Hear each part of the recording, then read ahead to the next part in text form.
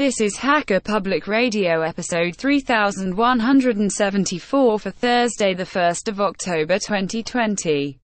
Today's show is entitled Linux Inlaws Season 1 Episode 14, The Big Programming Language Panel, and is part of the series Linux Inlaws. It is hosted by Monochromec and is about 53 minutes long and carries an explicit flag. The summary is: our heroes host an eclectic panel of experts discussion C++, Python and Rust. This episode of HPR is brought to you by archive.org. Support universal access to all knowledge by heading over to archive.org/donate.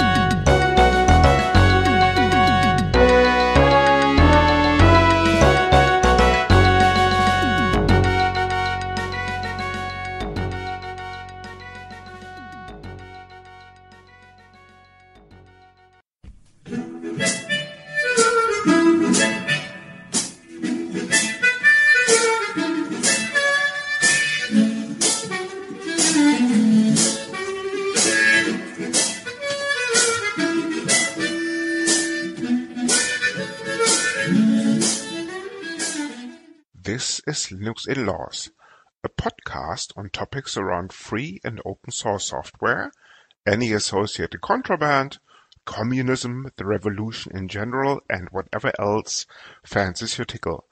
Please note that this and other episodes may contain strong language, offensive humor, and other certainly not politically correct language. You have been warned. Our parents insisted on this disclaimer. Happy, Mum? Thus, the content is not suitable for consumption in the workplace, especially when played back on a speaker in an open plan office or similar environments. Any minors under the age of 35, or any pets, including fluffy little killer bunnies, your trusted guide dog, unless on speed, and cute T-Rexes or other associated dinosaurs. And this is Linux Inlaws Season 1, Episode 14, the big programming language discussion.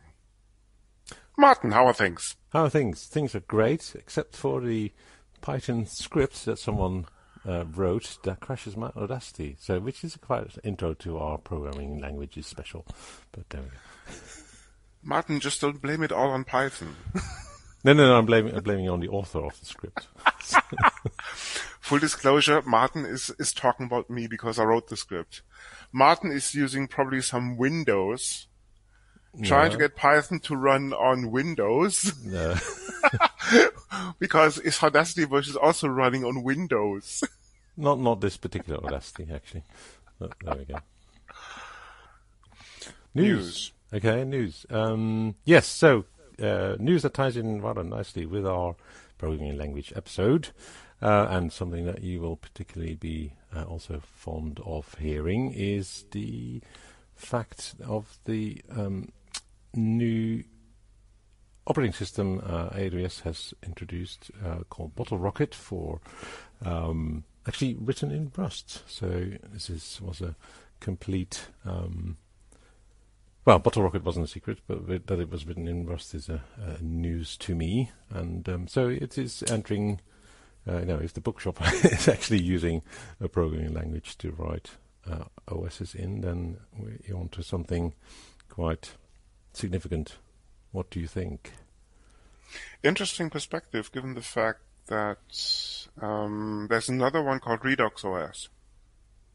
Uh-huh. People, we might be tempted to do a special before the year's over on operating systems written in Rust. Both of them. Oh. Yeah, both of them, exactly. So what exactly is BottleRocket then, Martin? Explain a little bit more, please. Okay. So AWS has decided to add a Linux for containers, basically. It's a cut-down version. For containers, you don't need every package under the sun, right? You just want an OS that can run a container. So, being at AWS, this code has obviously not been available, unless I have been looking in the wrong places. So the exact details of the contents of this OS are, as with all things AWS, quite well hidden. But it sort of taunts improved security with remove packages with packet filters, kernel monitoring, etc. So they've done a fair bit of extra bits around making those specific security concerns addressed in a container OS. What it looks like. Cool. And this is in production right now? Yes, it's been released as GA now, isn't it? So it has been talked about for a while. But So the whole, I think you mentioned earlier, which we'll come on to your news in a minute, but the whole Rust thing seems to be, as we'll find out from our guests later on, seriously on the up as a language. Along these very lines, there was something called the Linux Plumbers Conference in late August, where, and you'll find the details, of course, people in the show notes, where a couple of people have taken serious steps to lay the infrastructure for the inclusion of Rust codes beyond drivers in the Linux kernel. The infrastructure work seems to be quite advanced. Even the upper echelons are not talking about not replacing the whole kernel with the Rust implementation, but rather seriously evaluating whether to implement new functionality in the Linux kernel in C or actually Rust. They're already talking about modifying the build system to incorporate Rust. And given the fact that this is one of the kind of early steps, work seems to have progressed quite a long way already, meaning I wouldn't say that the current Linux kernel is ready for prime time for Rust now, but the serious steps are being taken as we speak. Given the fact that we're talking about a code base of about 25 million lines, and with a technical heritage, for want of a better expression, of about what, Martin? 30 years? Yeah. Almost. That's a long time. Don't hold your breath with running with Linux kind of purely being implemented in Rust or re-implemented in Rust, because that certainly won't happen because of the sheer size of the code base. But going forward, it wouldn't surprise me to see more and more fragments written in Rust entering the Linux kernel code base. Something very interesting. Yeah, definitely. And by the way, I stand corrected on my previous comment. Bottle Rocket is in fact an open source project, so all cool is available on GitHub. Excellent. What else do we have for news? And in slightly different news, Martin, you are running Windows, right? I'm running 4 different OSs. One of them being Windows, yes. Excellent. You'll be glad to know, Martin, that Windows has now achieved a rolling release status. Okay. Similar to font Linux distributions like Arch and so forth, Linux is now a rolling release.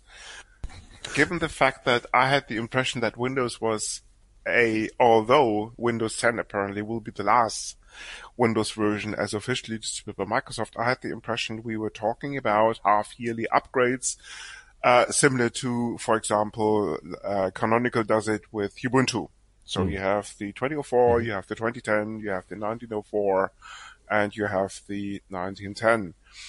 And no, but I was corrected in that assumption, because the well-known Ubuntu podcast, as in season 13, episode 23, Alan Pope revealed it all. Alan actually compared, Windows to a rolling release approach. Something very interesting given the fact that Windows only issues, I think, as I said, half-yearly updates. But Martin, maybe you can elaborate on that, given the fact that you are a Windows user. They may release many releases, whatever they like, but one of my previous Windows machines is still running XP, so I'm not one to talk about releases. Martin, in that case, if you're still running XP, you'll be glad. I may adopt a different strategy with Windows 10. Yes, Martin, if you're still running Windows XP, you'll be glad to hear that an upcoming episode of Linux Inlaws will talk about IT security. Well, it's very secure because it's not connected to any network. So you're running this self-sustained on solar power? Excellent. If it's not connected to any network at all. Mm-hmm. Wow, interesting. Yeah. Can you send pics? We can do, yeah. Excellent. Okay. That's probably turned off as well. So which probably should very secure. Yeah. Which probably should be the default setting for any XP system still out there. Mm-hmm. Yes. Other news. Yes. Thunderbird 78 now includes OpenPGP. So for those aficionados out there still using Thunderbird or are using Thunderbird once again, you do not need plugins like Enigmail to securely send your mail, because now Thunderbird includes already OpenPGP per definition out of the box. So simply upgrade, import or migrate your Enigma mail settings to OpenPGP, and Thunderbird actually takes you by the hand and does it for you, or does it with you rather, including key migration, all the rest of it. So that process is really straightforward. Cool. And the last bit of news from my side is actually Fedora is serious about getting ButterFS into production, because they're looking right now for testers for Fedora Core 33 for ButterFS. So if you have a couple of spare cycles, you'll find the link in the show notes. Give that project a hand. Okay. Anything else from your side, Martin? Well, if you're interested in the history of Linux in a nutshell, there's a handy a link in the show notes, handy document someone's written on this subject. So if you want the last 29 years of Linux in a nutshell. Cool. Yeah, please send me that link, and I'm going to include it in the show notes. Okay, if there's no other news, let's continue with our special on programming languages. Yes. And over to the panel.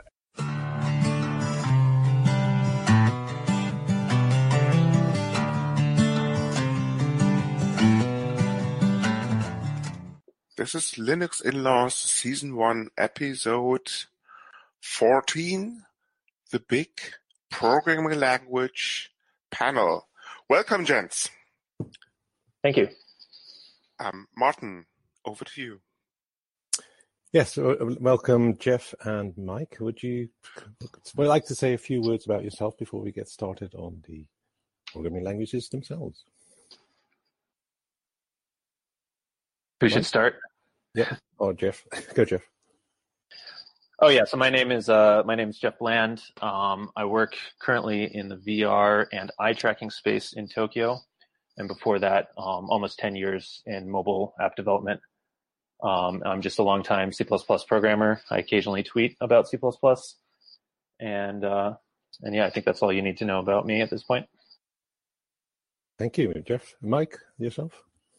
Yeah, my name is Mike Müller, and I'm a Python trainer. So I spent the last 10, 15 years mainly teaching Python. So I do have a scientific background.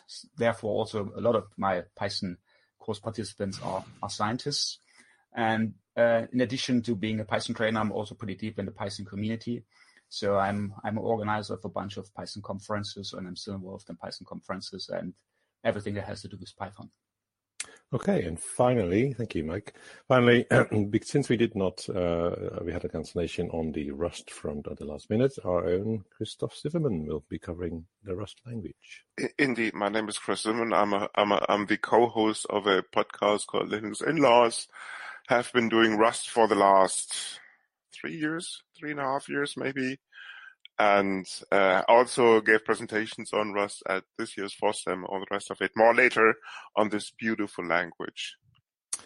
Okay, thank you, everyone. So I'd like to start with a little bit of history on each language. So where first of all, where do you think it came from? Where do you think its purpose is? And how did you yourself get used to it? So if we stick to the same kind of sequence, and then we can open it up for more discussion after that kind of first intro on the languages for those not that familiar with them. That's okay. So Jeff, please, what would you like to say about C++? Well, first let me say I'm not a representative of C++, of the greater community or anything like that. So I'm just sharing my own opinions today. But C++, I think everyone's at least aware of kind of what it is to some extent and what it's for. But it's a rather old language. But the thing I want people to understand is that it's changed a lot, even just in the 15 years or so I've been doing it. It's changed quite a lot. C++ 11 was a huge update. 14, 17, and C++ 20, which was recently standardized, have also changed the language significantly. And I think really it's like best features, or not features, but its area of applicability is probably large code bases that need to be at least somewhat performant. So in my, where I began with C++ was in game development around 2000, around the year 2000. Although I started as a hobby programmer, so I don't know the exact date. But it's still extremely relevant in that field because the type safety, the abstractions that it provides for high level usage, but at the same time still being performant, are really useful in that space. And nowadays I'm using it in the VR space as well, where I think it's still a really good language for that. And of course, there's tons of companies out there with huge C++ code bases. And so I think really that's where it excels. Like I wouldn't, start a C++ script just for, moving files around or something like that. I would use another language for that. But when it comes to I'm going to write this big thing that's going to last for 10 years, I think C++ is a really good choice. Yes, I'd agree with that. And so in my experience from coming across C++, it tends to be in the high performance finance space as well, where people choose that as a language. But have you come across that as well? That it's I think you said already, it's mainly chosen for performance, right? Yeah, absolutely. I do think Rust can present some challenges to C++, so maybe we can get into that today, because Rust also has a lot of similar goals. Where it's performant, it's still high level. It's not like C. It doesn't have all the dangers of having to write inline assembly or C like that, but you can still make really nice high performance programs. I'm curious to see, because I haven't worked on Wall Street, for example, if there's been adoption of Rust there, but I still think that's the general domain of C++. So. Very good. Very good. Okay. That's a very nice introduction to C++. So let's move over to Python, and rather than getting into the Rust debate to start with. That's okay, Mike. Would you like to do the same? Yes. So Python actually has a kind of a birth state. There's a nice anecdote. Guido van Rossum, or probably if you pronounce it Dutch, it's Guido van Rossum. He's the original developer of Python. He didn't have anything to do between Christmas and New Year's 1989, and he developed Python, which I guess is partially true. He worked at a research institute in Amsterdam at the time, and he was heavily involved in language development. And then they put a lot of pieces together, and Python at this time kind of settled in the niche between C as a system program languages and Perl, a language you can only write and never understand again. So Perl has that kind of reputation. I'm being funny here. But Python settled in this niche to fill this one. So easy to understand. It has a background in ABC, which was a teaching language, a toy language. So the syntax, indentation. So it should be very easy for people to get in, but at the same time also good enough for professional people to do some real work. And that's actually one of the interesting features of Python. That's how it developed. And I think the first public release was 1991 in March. Yeah, so Python is going to turn 30 soon, actually. And it was pretty small. And I got involved in Python in 1999. I still remember I bought my first book. At this time, there was the second German book came out, and there's like 5 English books. Now it's like 500, I'm not sure. And I bought this one in April, and I needed it to actually do scientific programming. It was back in my days at a research institute, and I had a couple of numerical codes. And the first thing I did with Python, actually, I wrapped Fortran. So Fortran is existing code, been there for decades, very performant, but really difficult to use, and wrapped the whole stuff in Python. And I wrapped the other thing in C in Python and just put everything together. So I glued 3 numerical codes together, and I did it in Python. And that's one of the good, interesting areas of Python, so-called glue language application. So you use Python to glue together existing systems. And that's, I think, where Python shines, because Python itself, C Python, we can talk about implementations, is implemented in C, and you can easily connect with C, and with C you can connect with many other languages, and there's also connections with Rust nowadays and many others. So you can also talk to Fortran, and in a kind of more or less convenient way, so you can exchange data and you wrap it. And that's how I started with Python. And I've been involved in this Python for quite a while now, since 1999. And then I got into teaching because I was in university and taught some lectures there already. And then if you teach at university level already and you use Python, then doing Python training is a kind of something that makes a lot of sense. And Python, the language, is interesting. It's totally open source, and it's used in many different areas. There's not only one area. It's used in pretty much everything. So web development, all kind of scripting things, all this cloud, many cloud solutions use Python a lot. Scientific area, there's a lot of scientists that use Python for a long time. That's where Python has a lot of libraries. Machine learning, which is kind of data science, which is kind of connected to science. It's one way or the other, but also web and many, many other things. You can find Python pretty much everywhere. I even heard that one guy implemented a toy operating system in Python, which is probably not the best domain for Python. But it works. He used MicroPython, which is a Python especially designed for microcontrollers, a very different implementation. Because Python has 2 things. It's a language itself, and has a reference implementation, which is C Python, which is probably 98% or 99% people use it.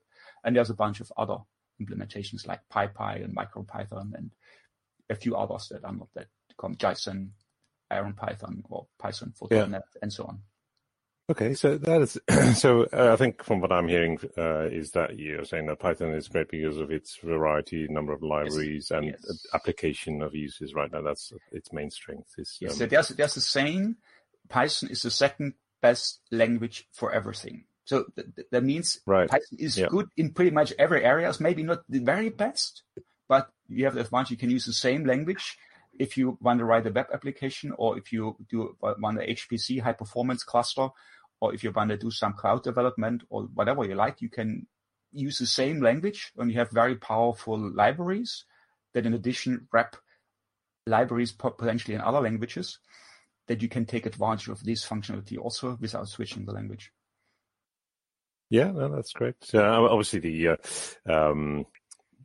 the fact that it's been open source makes it quite transparent. And have you been following the kind of the project as well, and all the development around Python over those years? Right. There's 2 things. There's one thing is like there's the Python Software Foundation, which is a kind of copyright hold of Python, and they do all the administrative things.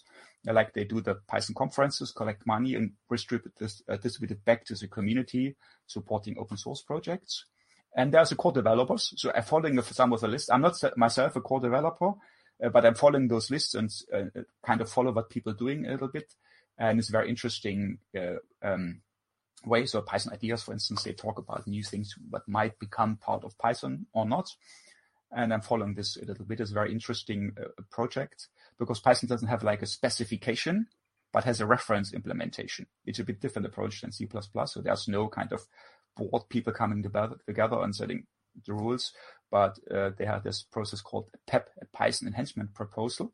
So if you have a great idea, what should become part of Python, you probably should join Python Ideas and discuss it there. And if it's good enough, you can write this PEP thing where you describe what you want to do, how you want to do it, and if possible, kind of a reference implementation. So that's how it works. And then you need a sponsor from the core developers that supports your PEP, and there's a kind of a semi-formalized process to get it in. That's pretty interesting, and it seems like it works pretty well because Python wants to strike the balance between be able to do a lot of things, but don't have too many features that you kind of get burdened by all these many different ways of doing this. So Python want to have one preferred way of doing something. There's always many ways of doing things, but usually there's one preferred way, and you want to kind of not to have too many ways doing the same thing, which makes it more difficult for people to learn. Yeah. No, that's great, Mike. Sorry, we did do a couple of episodes on Python, so we want to try and give a little bit of speaking time to Rust as well. Thank you for that very much. So, last but not least, our own Christoph on Rust. Yeah, thanks. Having used all the two remaining languages, i.e. Python, I totally see what Jeff and as well as Mike are referring to. The first big project that I actually did in C++ was the meta-level architecture for the experimental microkernel that I was developing as part of the PhD. And we did the kernel in C as well as C++. And I learned C around, at the tender age, I think, of 14 or 15, something like this. All through my uni years, I've administered Unix Unix system because Linux wasn't around then. So that was also the programming language of choice for my bachelor thesis. So yeah, I've been growing up using C and C++, so I can totally see what Jeff says. But then as part of the PhD, we were also looking for a scripting language to do much of the QA framework with. And so I came across Perl and Python. And suffice it to say, I've been using Python since the early days for, as Mike rightly outlined, for gluing stuff together. In terms of Python has a significant ecosystem. And for me, programming in Python is basically taking a look at what's out there. There's something called the Python package archive, or index, my mistake, and then simply writing the glue code that ties together these modules. Similarly, Rust has also filled this niche in terms of within the last 10 years. I think the first commit was about 11 years ago. Okay, let me shed some more light on the history of Rust. About 13 years ago, I think 2007, something like this, Brian H. and friends at Mozilla were looking for an alternative programming language for the implementation of what was then the rendering engine for something called Firefox, which is, I think, a browser, if I'm not completely mistaken. Jokes aside, if you take a look at the implementation of much of the code base of Firefox up to that point, you'll see a very large code base, and Brendan and friends clearly saw the rising technical depth with that code base, never mind the more and more effort that they had to pour into this code base for QA. So they basically took a look at what's out there and decided to do their own language, not trying to repeat the perceived mistake is probably a too strong word for this, but you'll see this actually at some of the language aspects of Rust. To do it better, let's put it this way. So Rust, for example, has a strong typing system, is a compiled language, and has a couple of unique traits that basically allow moving of much of the testing effort that you would typically do after a build to the compile phase. memory management probably being one of the primary examples in this case. So the old adage still applies. If you can convince a Rust compiler to generate code to produce an executable binary, you're almost half there, because Python, you just write a script and then hope for the best once you execute it. So one of the main philosophies behind Rust is to move this effort from the QA phase to the compile phase.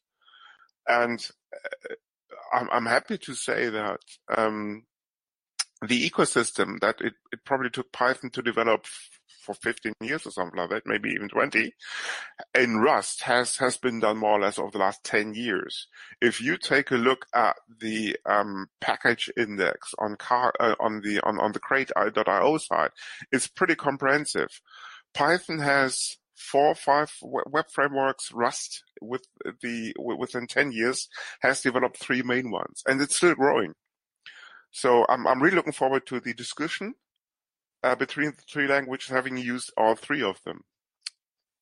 Yeah, thanks for that, Chris. As Jeff already alluded to earlier, he thinks that Rust may be posing a challenge to C++. Have you been using any Rust yourself yet, Jeff, or just from a studying point of view? Just from a studying point of view. I've written little scripts and things like that. The trouble is, like with C++, usually we're working on large code bases. So I think really Rust is going to sneak in like individual modules, like the next version of our firmware at our company or something. If we have a good chance to restart, I would consider doing it in Rust. But we just have so much C++ code that it's hard to just have a completely isolated place where we can start a Rust code base.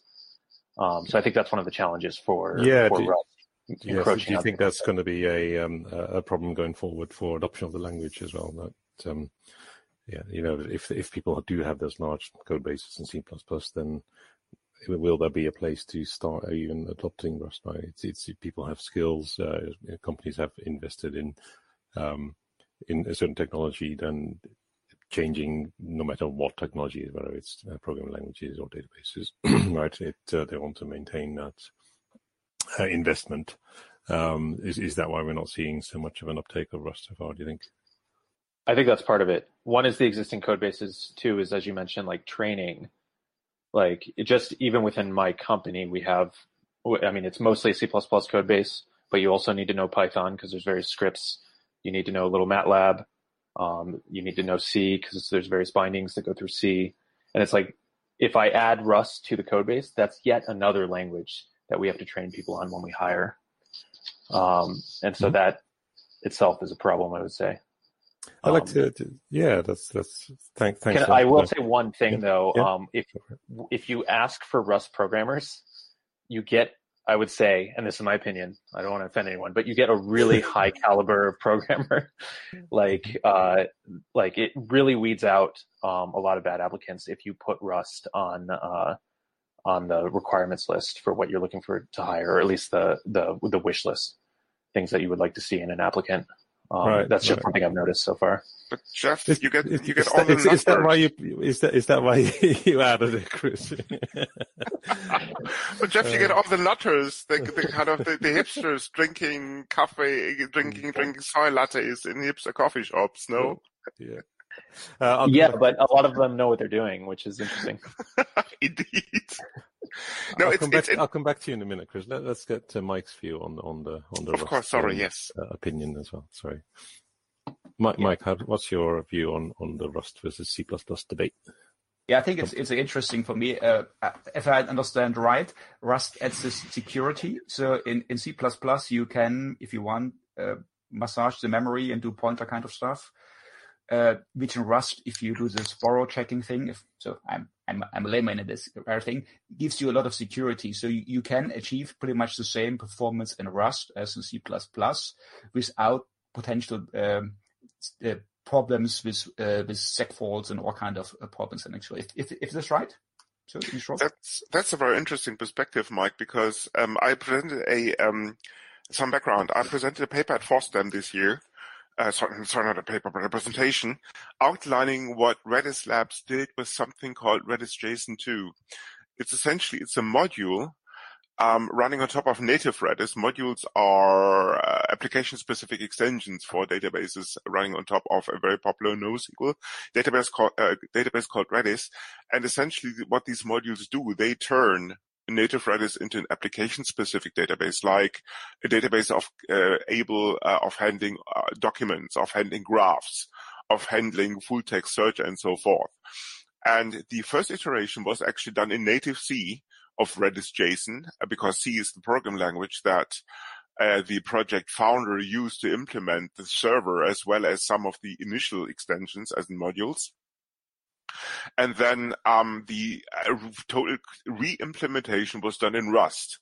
So what the lads did down in Israel, actually, they wrote a crate that essentially implements the module SDK, so allowing you to then write modules in Rust using that SDK crate that natively then talks to the server.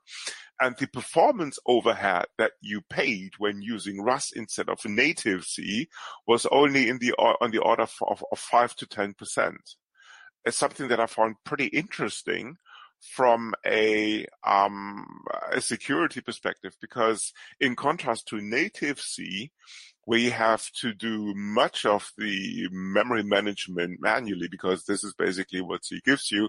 C++, of course, is a little bit different here.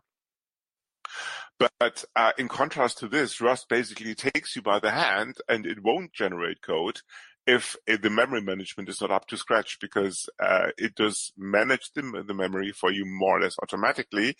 And essentially, you have to know what you're doing in terms of, for example, there's a concept of an ownership, where Rust ensures that at any given point in time, only one scope actually owns a piece of memory. That can, especially for people who are at the beginning of the learning curve, that can be a challenge here and there, because some of the concepts, especially if you're starting off with programming, can be hard to grasp. But moving on, what I feel interesting is actually, and that goes back to Jeff's comment, there was a proposal about 2 years back where some chap, or it's actually two of them, started to write Linux device drivers in Rust. That led to the ultimate comment by somebody called Linus Torvalds that he sees Rust entering the kernel space more and more and more.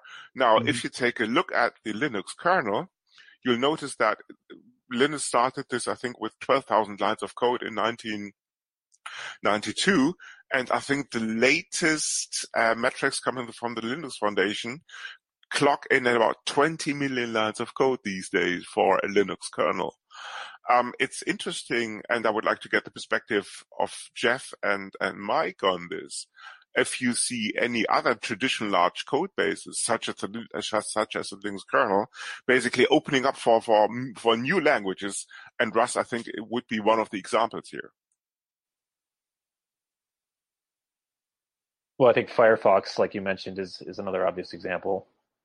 I mean, there's a huge amount of infrastructure that's just everyone uses, right? Like these major open source projects, OpenSSH, Linux, all the browser engines. I think any of these, especially places where security is relevant, are good places, or I don't know if they are, because I'm not involved with all these projects, obviously, but are good places to consider allowing Rust, or writing like bindings or things where other people can start adding Rust, at least around the peripheries, even if we can't rewrite the code bases. And like I said, I think where security is especially relevant, such as the kernel, such as browsers, I think that would be a very wise choice. Okay, Mike, what about yourself? What do you think about the... Yeah, I think, of course, I have to speak from the Python perspective, or I will speak from the Python perspective. Nowadays, let's take the scientist field as an example. So, of course, I have a lot of contact with scientists, and traditionally they use C++, Fortran, these kind of languages for their computations. But more and more, they realize that they have performance problems, but very often the performance is only in a very small area. So they have a solver for PDEs, for partial differential equations, for instance. And this is sometimes a few hundred lines of code, but the whole program is many 10,000 lines or more, 100,000 lines of code.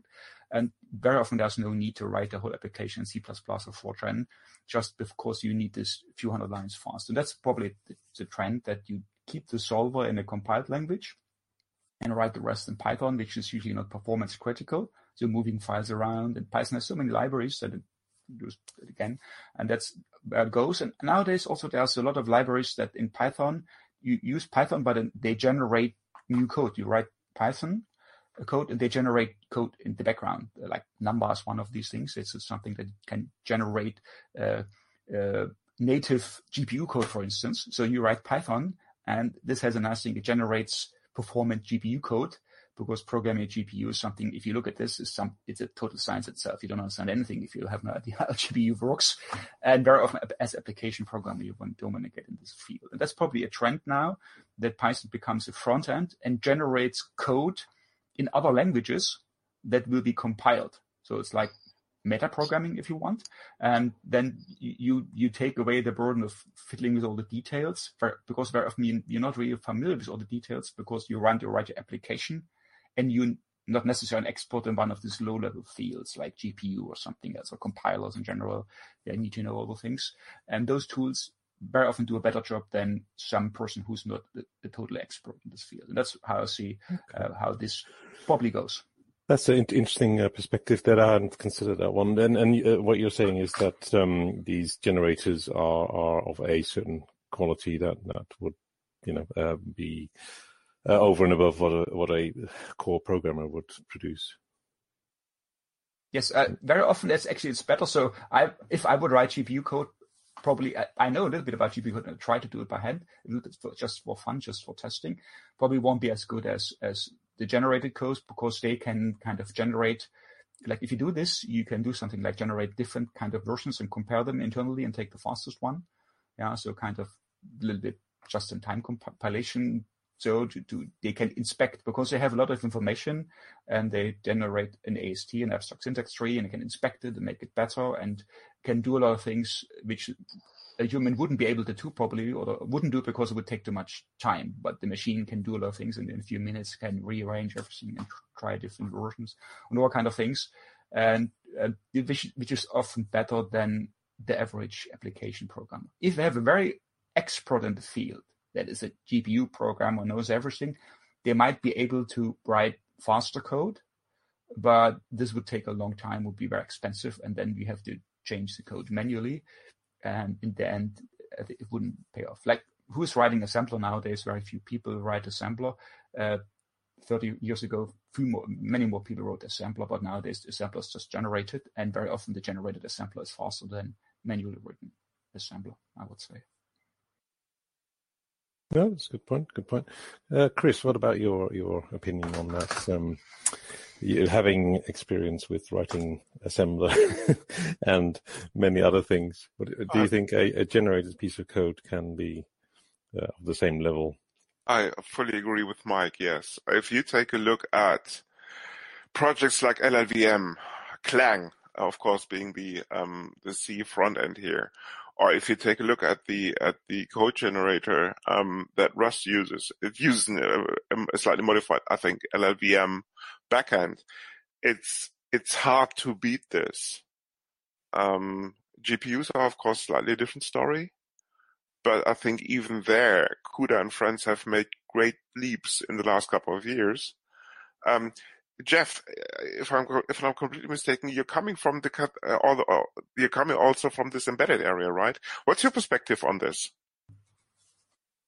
I would actually agree on the inline assembly. Anyways, it's really, really, really hard to compete with the compilers, and part of that is that the instruction sets are so complicated that there's a lot of optimizations that the compilers can make that you don't even realize, especially if you're just sort of learning it just to write some inline assembly in the hopes that it's going to be faster. Back when I did mobile apps, like for the earlier iPhones and Androids that were using RV7, RV6, we did do inline assembly. And there were certain things like matrix operations and things like that, where we could write it faster than a compiler could generate, just because we know the tricks and they're well known. But outside of that, you really don't want to do it yourself unless you're really an expert and know what you're doing. The compilers are very good. And kind of the introduction of LLVM as sort of an intermediate language for everything has actually, I think, really helped, because now there's tons of things that can compile down to the bytecode, and then let LLVM deal with actually generating the machine code from that. So in a way, we're kind of in this cool golden age, I think, where you don't have to go that low level, but you can still get the performance, and almost everything can, in some way or form, be compiled down to something that's efficient. Sorry.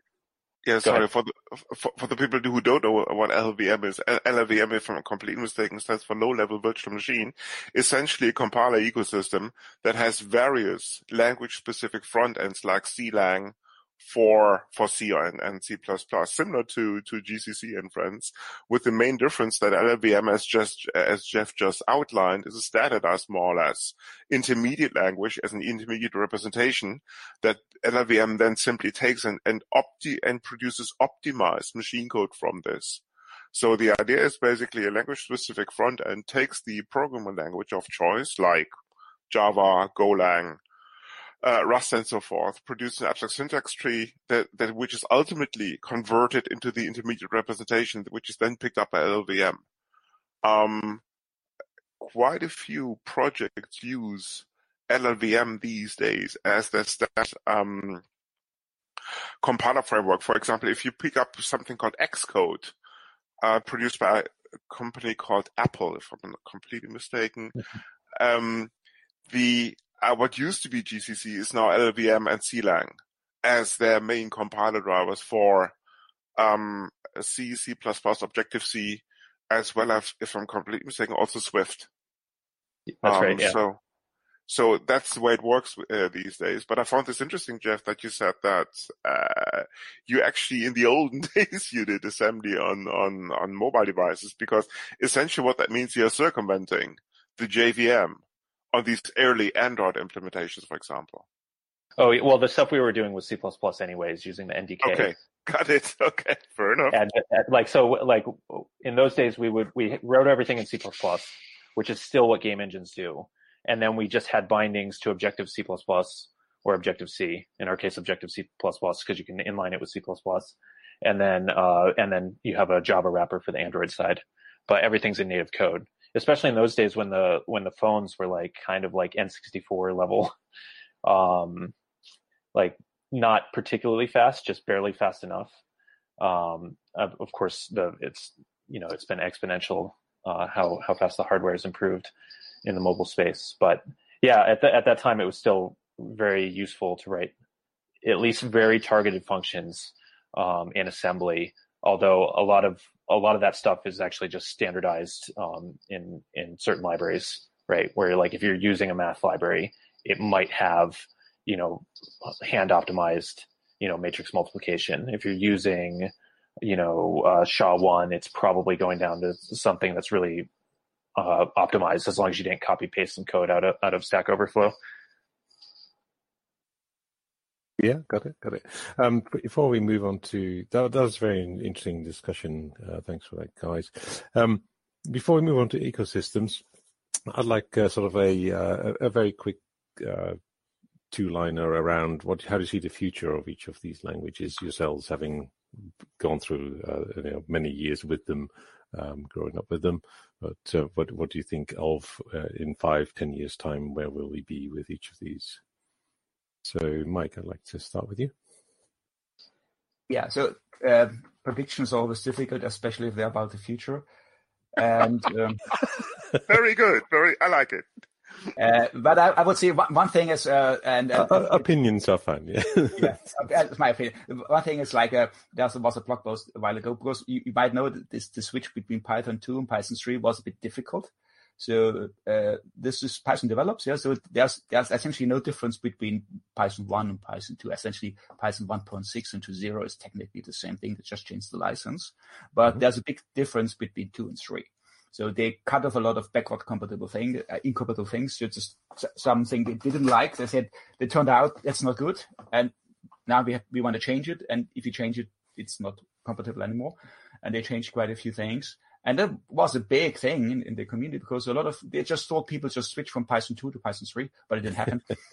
And a lot of people had to maintain libraries. A library was for 2 versions for many years, for more than 10 years. So Python 3 came out in 2008 initially. And now we are kind of over the thing. Everything's Python 3 pretty much. Not everything. There's still a lot of consulting business so if you want to make money with consulting, you should consult for Python 2 support. Yeah. So there are still quite a few legacy things that go behind it that never wanted to change. I think YouTube is one of them. I'm not mistaken. So I'm not, but that's what my last information I had. That YouTube is partially written in Python 2, and they maintain their Python compiler, if I'm not mistaken, so interpreter. And this would be something that's not going to happen with Python 4. That's the future. So Python 4 will be backward compatible to Python 3 to a large degrees, and also there's no Python 4 on the horizon, as far as I'm aware. There will be now Python 3.9 is coming out, and there will be a Python 3.10 likely in the Python 3.11 and so on. So they go with 2 digits, because Python 2.7 is the last 2.7 version. So that's something they want to make it more compatible. And seems like Python is kind of now very interesting language because it's a language that scales. So you can, as beginners, start programming with Python, and with very small subset of Python, you get something done. But I've been using Python now for 20 years. I'm still learning, and I teach advanced Python training with meta programming and stuff. And there's a lot of funny things you can do, but very few people actually need it. Yeah, so meta class is something I haven't never used in production. So even if I've studied them quite a bit for the training, but there's very few use cases for these things. So it's a language that kind of scales pretty well. And it makes it interesting for a lot of different applications. So the typical user who switches from using Excel for data analysis to Python is one end, and the other one is writing very sophisticated AST, abstract syntax tree formations, and converting Python into other languages and doing all kind of these kind of things. And I think that's one of, we talked about it already. So Python has a lot of ways to connect with other languages. Python is a subset of Python or superset of Python that can translate Python directly to C. In addition to wrapping C and C++ libraries, there's Python in Rust. Yeah, there's Python in WebAssembly, Pyodide running in the browser, and if there's another language, there will be another binding. So that's probably one way that Python continues. And it will be very often the go-to getting started language for programming. I think a lot of universities nowadays, they switch to Python as a programming 101 language, which used to be Java or sometimes even C++. But Jeff might agree, somebody who never programmed before starting with C++ might not be the best experience in terms of how fast you can progress. Yeah, so Python is way more approachable, I think, because you can just start doing some very small scripts that moves your files from left to right, and it's doing something useful. And then if you want, you don't even write a function if you don't want to in the beginning. And then you can learn how to write a function and maybe how to write a class. And you can go gradually and can learn. And you can use a lot of libraries. That's the other thing, which is Python's totally expanded. Like you have like 250,000 libraries on this Python package index, PyPI. Yeah, there's a PyPI and there's a PyPy, which is a different Python implementation. Don't confuse the both. So PyPI, Python package index, and has a lot of libraries for pretty much everything. So if you have a task, you think this problem somebody should have had it before. It's very likely that there's a library out there that is doing it very likely much better than you can do. The only thing you have to find a word how to search for it. The search on PyPI very often gives you many hits which are totally irrelevant. So the search is not that good yet. So very likely a Google search might be even better, because Google has some different algorithms to search. But very likely once you spend like half an hour searching and evaluating different options, you probably find a library that is solving 80 or 90% of your problem already, and you just have to write to Rust. Yeah. No, very good. Will continue. I think this is something that Chris has done himself, right? Yeah, a lot of times he mentioned that if there's a piece of code he needs to write, he'll go on and collect various bits out of PyPI and modify them, glue them together. Would you do the same with Rust with the crates approach? Absolutely. In contrast to Mark's observation that predictions are hard, especially if they're about the future, I'm happy to report actually, since now I got the flux capacitor. You got it working. Right. Yes, indeed. So I'm happy to report that in about 5 years' time, Rust will have taken over major portions of the open source language ecosystem, ultimately resulting in a version called Linux, 10.5, which basically now contains, and we're talking about the year probably 2034 or 35, will contain about 70% Rust. The rest is still C legacy code. Python will have a niche existence, mostly confined to big data. And C, yes, or C++, maybe mobile. But Rust ultimately will take over the universe. No jokes aside, people. Every language has their own specific purpose, has their own specific kind of target audience.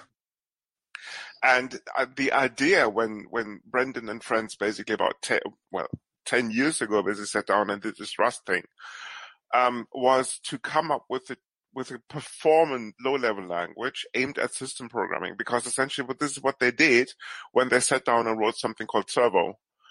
Given the fact that the ecosystem is growing by leaps and bounds, something that took Python about, 20 years, Rust took only, the Rust ecosystem basically took about 10 years to reach, I wouldn't say the same level, but pretty close to it. Going forward, I see Rust basically entering more and more, I wouldn't say just low-level use cases, but also kind of system domains. Let's put it this way. You'll see this actually if you take a look at the current developments. The Tor project, as in the Onion router, basically is toying with Rust. Microsoft has just discovered that Rust is actually a programming language going forward, which is very interesting. There's a presentation. You'll find the links in the show notes. You find the link in the show notes.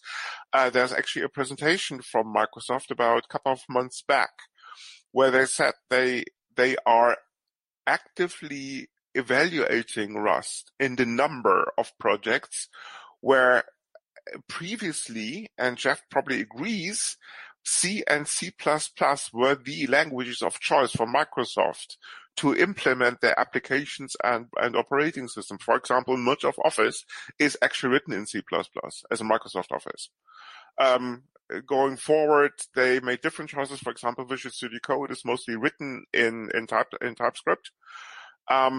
Python is done too at Microsoft, but it wouldn't surprise me that in about 5 to 10 years' time, you'll see much more, not only cloud stuff as in Azure and friends, but also native applications emerging from Microsoft being written in Rust.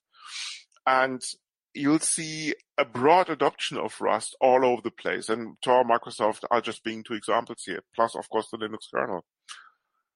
It's a very bold prediction there. What's your view on this? It's not a prediction. It's the truth. What do you think, Jeff? Is there anywhere close to the truth? I don't know if that's the truth, but I think it would be a good truth, a good future.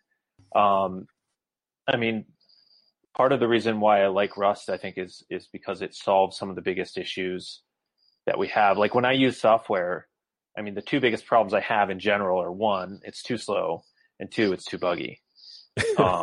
Right? And so what we need is like programming languages that attack those 2 things primarily. And that means performance has to be key, like a central part of it. And then safety. And Rust is all about safety.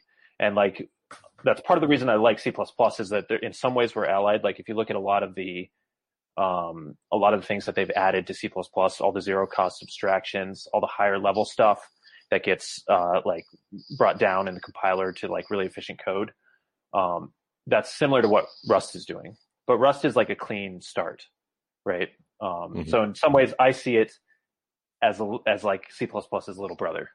I don't know if Rust likes to be seen that way, but to me as a C++ programmer, that's how I see it. And I want that little brother to eventually take over.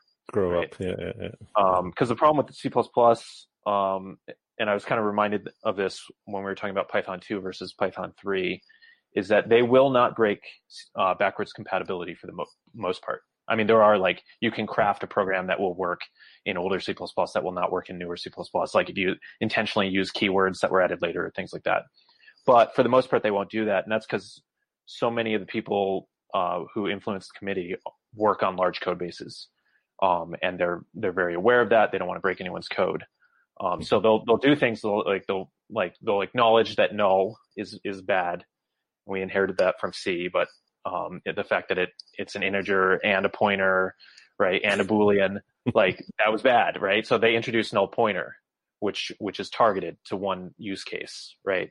But then they didn't get rid of null, so now there's all this cruft. And part of the problem is that they can say like, you only need to learn the new stuff, but in reality, you're working with code bases that have existed for a while, and you actually have to learn both the new stuff and the old stuff. I mean, you'll never have to learn everything because there's part of the C++ philosophy is like everything is possible. We will implement like whatever it is, any crazy way you want to do something is supported. But yeah, that it's both a blessing and a curse, right? That like we can't get away from some of the core issues that were introduced in the language or that were inherited from C. Yes and no. I mean, obviously the standard keeps evolving even with C++, right? And I mean, Chris mentioned, so adoption in Tor and potentially Microsoft, but there is obviously a large amount of backing for the language, right? Which is more proprietary perhaps than for Rust, but as such, the language will keep growing as well as and evolving, I'm sure. Oh, it is. Yeah. Well, so like, that's the other half of what I wanted to say, is it is a very rapidly evolving language, and it's a very exciting language, at least for me, in that like, right now I'm working in C++ 14 primarily, just because we don't switch to new things until we are sure that every platform, every random compiler that we might have to use, supports it. But there's like every day I'm like, oh man, there's this stuff in C++ 17 I wish I could use, right? I wish I could use standard optional. I wish I could use, like initializing two variables from one function call, things like that. And it's just like literally the day-to-day stuff that I do is better in C++ 17 or would be better if I was using it. And this is the same is true for C++ 20. So like a lot of things they are working on are really are day-to-day things. Cause I see a lot of criticism on the internet, like, that they're off like messing around with templates that only matter for, people who write Boost or certain libraries. And that's not really true. Like the way I write C++ now is very different from the way I did it 10 years ago. And I'm very certain it will be different 10 years from now. Different and better, I should say. So for that reason, it's really exciting because there was stuff that was like standardized 3 years ago that I'm still not using, but I know that they're there, and I'm excited when we approve it in our code base, that my life will get immediately better, and that they're working on the next things as well. And the fact that they won't break any of my existing stuff is actually pretty nice. So yeah, I think it's a really fun, interesting, and exciting place to be. In the C++ world. So, quick bold question, Jeff. If you consider Rust to be the small brother or the younger brother of C++, what do you think is the ultimate shelf life of C++ going forward? I don't think it goes away, and I don't think Rust will ever replace it completely. Interesting. There's just there's too much there. Legacy, okay, yeah, got it. It's not just legacy. There's still certain things, and I haven't gone deep enough with Rust to know, like, as soon as I write some big Rust program, I'm going to find like 20 things that I like more about C++, I'm sure. Just because there's just so many more features in C++, right? Right. So there'll be something missing. That's been my experience with pretty much every language that I have to use. That's when I switch to something else, I'm like, oh, why does it, like, I was doing Go recently and there's no generics in Go. And I was like, oh my God, I just wish it was C++, right? So I'm sure there'll be things like that. Rust does have generics, but there'll be other things like that, that will keep C++ programmers using C++ even for new code. So I wouldn't go so far as to say it's only legacy. But I do think in general it's a good thing if slowly Rust takes over some of the C++ ecosystem, just because I think it's targeted at like the things that we really need, which is fast, secure programs. I mean, C++ is now 40 years old. Strustrup, I think, started to develop the language in 79. Right. Give Rust a few more years. I think for sure, but I think 40 years mature, don't you, Chris? But I think that's part of the part of my point is that like it hasn't gone away in 40 years, right? Yeah. And this is true of a lot of other like major languages. Like it's going to continue on because it already has 40 years of momentum, right? So for that reason, it will be hard to replace. Never mind the large code bases written in C++, of course. Yes. Yeah. Yeah. I mean, whenever you hear about these bugs like Heartbleed or things, you know, my non-programmer friends, whenever one of these hits the generic news or the general non-programming news, they go, why is there some bug from like this program in 1991 or whatever? And it's just like, because everything in computing is built on what happened before. So we have decades and decades of things going on. And it's like everything that's been built so far. I mean, some of it goes away and gets replaced, but it's not just C++, Python, all these major languages are going to be around for many, many more decades. And that's just the way things are, even if it's not the way things should be. So, but I do think that there are still cases where C++ is the ideal language.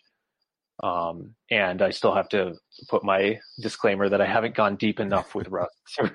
I could just completely change my mind next time. We can do a follow-up episode next year, perhaps. Yes.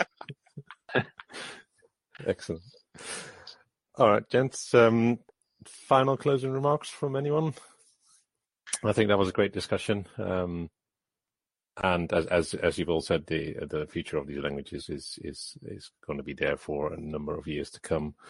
We've seen some of the upcomings of Rust. We've seen the variety and expanse of the libraries for Python. So final remarks from anyone? Maybe just this prediction thing. So if Rust will kind of increase a lot, and I see a lot of more Rust-based Python extensions, so that's probably what Python is good at. So it's existing already. There are some people who are fiddling around with a Python interpreter written in Rust, and right now you can also already write extensions in Python for Rust. So if Rust will take over more of this C++, C kind of field as this low-level system language programming thing, then I will imagine that Python will have way more extensions that are written in Rust. And I think Python really focuses more on this application programming thing. And then you can take advantage of these libraries and you don't have to dive. You have to actually know how Rust works. A lot of programmers are this field. They don't know Rust, but they can still use the functionality through an extension. And I think that's going to develop. It's not going to go away. Okay, excellent. Yeah, no, that's a fair point, right? You say your analytics user or those kind of users of a programming language, then their primary focus is not to write a production-ready program. There is to get their problem solved. So an easier language. Yeah, that's one big application area. So one big it's just a lot of people using programming as a tool as part of their job, and they're engineers or some kind of things that they use it for problem solving, and that's a big part of the Python use cases. There are also people that are writing big applications in Python themselves. But I think by the numbers, there's way more people using Python as a tool besides other things they do. Okay. Chris, final remark from yourself? I reckon the whole bet basically centers around the ecosystem, right? I mean, that goes for C++, C, Python, Lisp, Rust, just to name a few languages, never mind Fortran and all the rest of them. If you can convince enough people to contribute to the ecosystem, you'll get that growth that PyPI has been experiencing for the last, 15 years. You get all these libraries, like Qt for graphical user interface, like the GTK, for low-level GUI stuff and so forth. and they are written in C and C++. And so going forward, programming will consist more and more of taking a look at what's already out there, and then how to solve the problem with already existing code. Needless to say, as we saw with Heartbleed and other stuff, that has a certain level of security implications, because if you're using code that you haven't written yourself, you don't necessarily know about the technical depth, never mind about the attack surface of this code. So it's a balance basically between simply reusing the existing code bases and quality assurance as in technical depth minimization, in terms of how much do you want to spend on making sure that the application does what you want it to, especially in a secure context. And I reckon this is essentially where Rust shines, because the ecosystem basically consists of Rust code, and you can be sure of, if a Rust compiler accepts a code base, it's normally to some extent vetted already. Because you cannot compile unsafe code, for example, in Rust.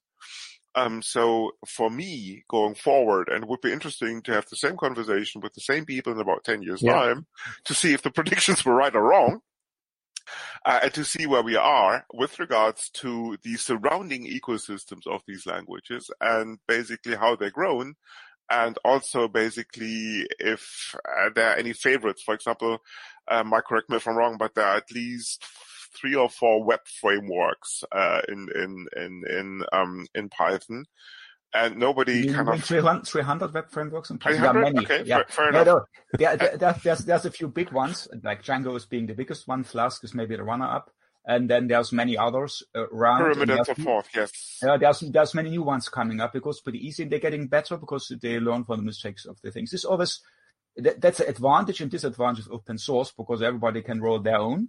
Yeah, and there's a lot of these frameworks out, and you don't know which of them is going to survive. Django is going to stick around because that's a big 200-pound or 800-pound gorilla, I should say, the big one. And a lot of people use Django. It's because it's very opinionated. Out of the box, everything works. And there are many more micro and mini or whatever frameworks you want to call them that have a different approach, and you can put things together. So that's like the web space, the application space in Python, and you have many new ones that some are very good in some particular kind of things. Now everything's getting asynchronous, and there are some things that you just can use REST applications like this, sending JSON back and forth, so to speak, and you don't actually have this HTML generation anymore on your backend. So there's many different ways to develop, and you will, in time, will tell which one is going to survive, which one turns out to be still relevant in 10 years. So, and I don't claim I can predict it. I just say we have to see how things are going.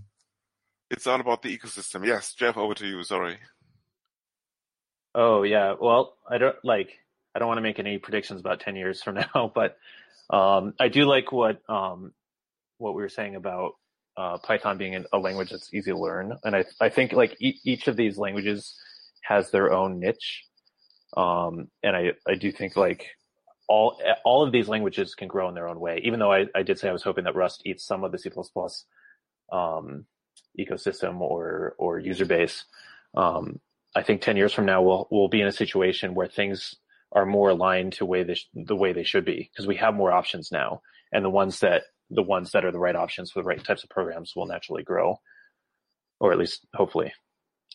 I guess that's a Darwinian argument, but yeah, I just think things are going to get better and better as like all of these languages grow, as their ecosystems expand, and as people learn the right use cases for the right languages, right, and base less of their stuff on what was the legacy.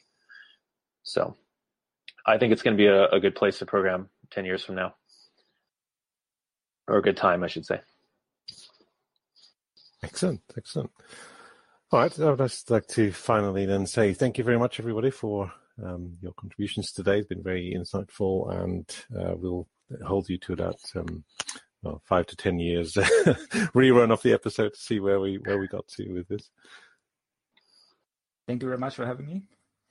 Thank you very much. Pleasure indeed. Very interesting discussion. Actually, I learned something today. That's always good. And thank you very much for giving Rust a chance, Martin.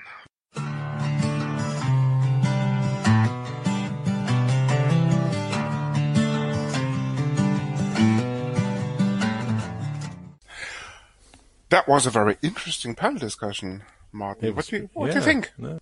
But yes, no, it was. I thought it was very interesting, and as per our news, it looks like Rust is on the way up. But yeah, likewise, as we all know, C++ has a large installed code base in many organizations, right? So it's not going away anytime soon.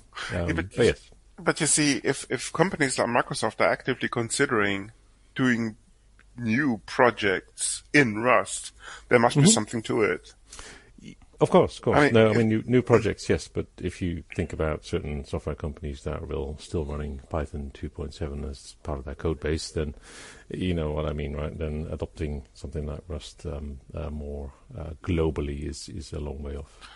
Agreed, but given the fact that C++ used to be the workhorse at Microsoft in terms of both operating systems as well as applications, that's I wouldn't say it's a bold move, but it's an interesting development. Let's put it this way.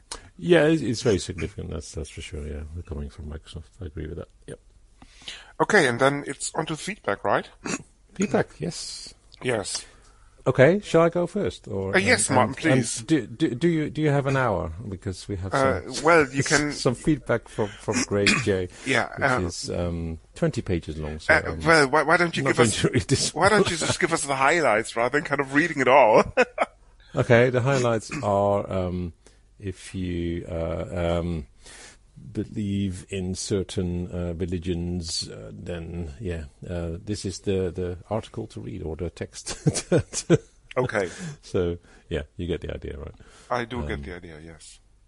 So in contrast to this bit of news, this bit of feedback, which was clearly not destined at Linux Inlaws alone, I'm looking at an email that Emma wrote. Emma wrote in.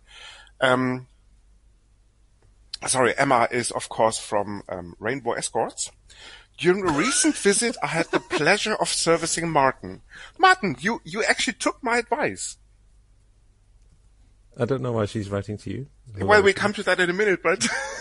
Okay, listeners, for those of you who missed the last episode, Martin, let me give you the background of the story. Martin, again, tried to claim expenses for an escort service that he used, thus A, violating Linux Inlaws expense claim policies. B, accounts payable, wasn't too happy about it, so they got in touch with me and said, now look, have a word with your co-host, right? Which I did. And subsequently, Martin decided to actually follow my advice and use Rainbow Escort Services because we do have a corporate account with them. Perfect. Is this something you instated? That was a good idea. You could have told me this. Well, I did tell you, Martin. Okay. Okay. Again, during a recent visit, I had the pleasure of servicing Martin.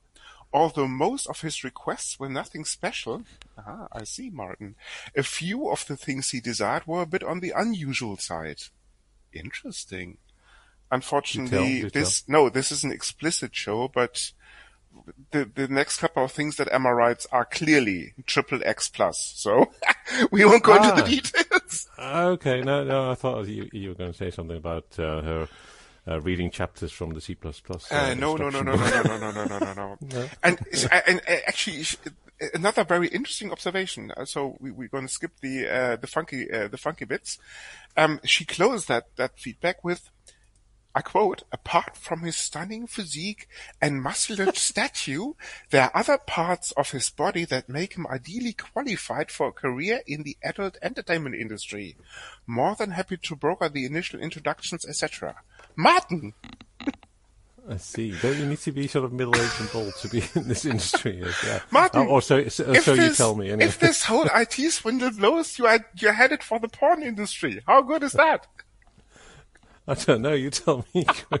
Money to be made, Martin. Isn't that your side job? No, it's not funny enough. Okay. I thought since you're usually unavailable in the evenings. Martin, just let me know if you're serious about this and a website can be whipped up on short notice. I see.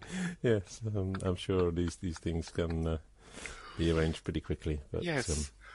Let's stick with the IT side for now. Coward. Well, Martin, imagine, you then kind of appearing on, what is the porn industry equivalent of the Academy Awards? I'm sure that there's something. And basically, once you win this, I can say I knew him when he wasn't famous. I see. Do you think this is beneficial to the propaganda of Linux Inlaws? Maybe. I don't know.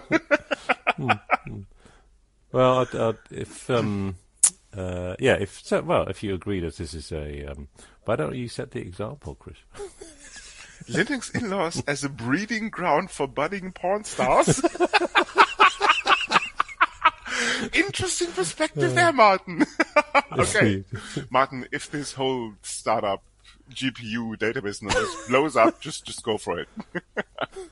Thanks. Yeah. I reckon with my current employer, who happens to be also Martin's previous employer, it's like a little bit of more time because we just had another injection of funds into the company, but that's beside the point. So maybe meet you on the other side in a couple of years' time. I don't know.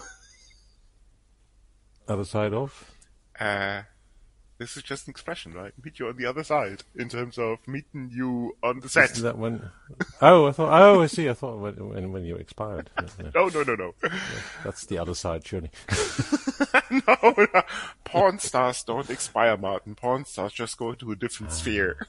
Okay. In case you didn't know. No, I didn't. Sorry.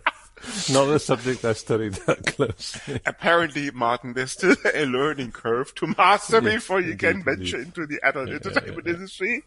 But given the fact that you're significantly younger than I am, there's still time to learn. So that's okay. Excellent. Okay, people. That's pretty much it, unless Martin has anything to add about his second career choice. Or option, rather, not choice, but option. It's probably more like the 15th rather than the second, to be fair enough. Okay, people. Yep. We are on Hacker Public Radio, as usual. Credits go, of course, to Hacker Public Radio. Fair enough. Feedback can be sent to, like Emma did and like spammers do, apparently. Feedback can be sent to feedback@linuxinlaws, all one word, .eu. And for the time being, yes, you will find us on Hacker Public Radio. Should that change, you will be the first to know listening to this podcast. And see you at the next episode.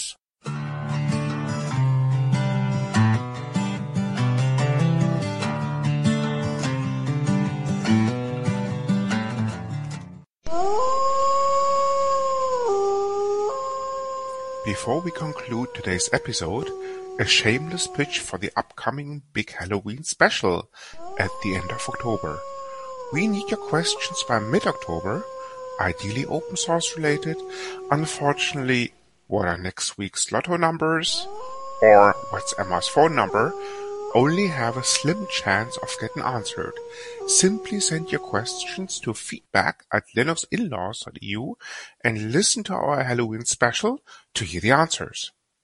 This podcast is licensed under the latest version of the Creative Commons license, type Attribution Share Alike.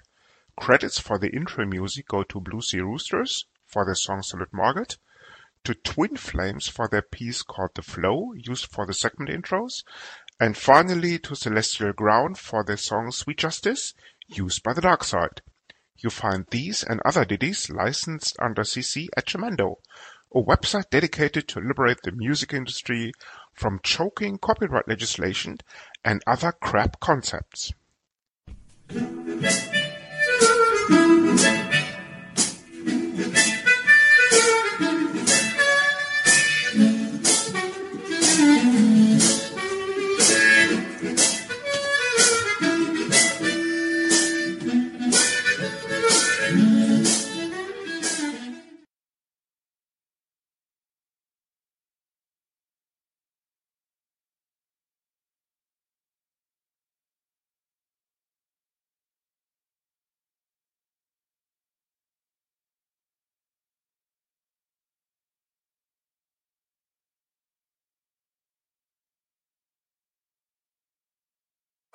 Hi. Hello. Mr. Visser, glad you could join. Natürlich, kein Problem, ja. Martin is pretending he's German. He's Dutch by origin, so I reckon we should stick to English. The last name doesn't really tell. This can be a German name. I think that's nothing special about it. Or do you think your Rust knowledge in German can muster up to the requirements, Mr. Visser? Interesting question. Yeah, okay, repeat after me. It's Rost. Yeah. It's R-O-S-T. Rosti, yeah. Rostig is the thing. Okay, I think we're just waiting for Jeff and then we can get started. Yeah. So, and I'm not familiar with the podcast. I have to say. So that's a Linux podcast. Is this right? It's an open source podcast. Open source, and more general, open source podcast. Okay, yeah, maybe I should explain this. Or Martin, why don't you give it a shot in German? So, come on, Martin, try your German. Okay, so die Linux-Innos sind zwei Leute, die sehr alt sind. Very good. Und die sprechen über offene Source. Open software. I'm impressed. If my Dutch was as good as your German. It's a long time since I've spoken any German, I have to admit. Okay, Mike, just to fill in, this all started about almost a year ago in a small location in Prague, in the Czech Republic, where some nutters decided now it's time for a slightly humorous podcast, and hence Linux Inlaws was born. Mm-hmm. I don't know if a format named Linux Outlaws rings a bell. It was a podcast that started about 15 years ago, maybe less, by Dan Lynch and Pap Shashel of the H fame. And of course, Dan Lynch being one of the people behind something called OccCamp, one of the large open source UK unconferences, if not the largest. And then got ill and they terminated the podcast or shut it down, for want of a better expression, around 2014, 2015, something like this. And the Inlaws are pretty much a little bit of the legacy of the Outlaws. Mm-hmm. Slightly more on the communist side, more on the humorous side. But apart from that, keeping up the spirit of free and open source software. Mm-hmm. Okay, yeah. There's a beautiful homepage done by our own Mr. Visser at the linuxinlaws.eu domain. Linux Inlaws. Okay, so I do my right there. It's nice. And now you know how Mr. Visser looks as a Martin. Yeah. Okay, so you two have met. Oh yeah, we met. When did we meet first time around? Chemnitz, right? About maybe 2 years ago, maybe 1 year ago. I'm old. Yeah, we met last year. We talked long on. Probably we met before. I think you met the year before also. But last year we were sitting there for an hour talking about things. I remember. So in Chemnitz, I talked to a lot of people. And I talked to a lot of. Usually when I'm traveling, talk to a lot of people. So I might forget it a little bit too. I'm talked to. Surely you didn't forget Chris. That's quite difficult. Thank you. Episodes. Who needs enemies in this case? If you have friends like these. and a nice radio here. The picture of the radio is from the 60s, I guess. Yeah, full credits have to go to Martin because he did the lion's share of the website. I just kind of fiddled around with it a little bit here and there.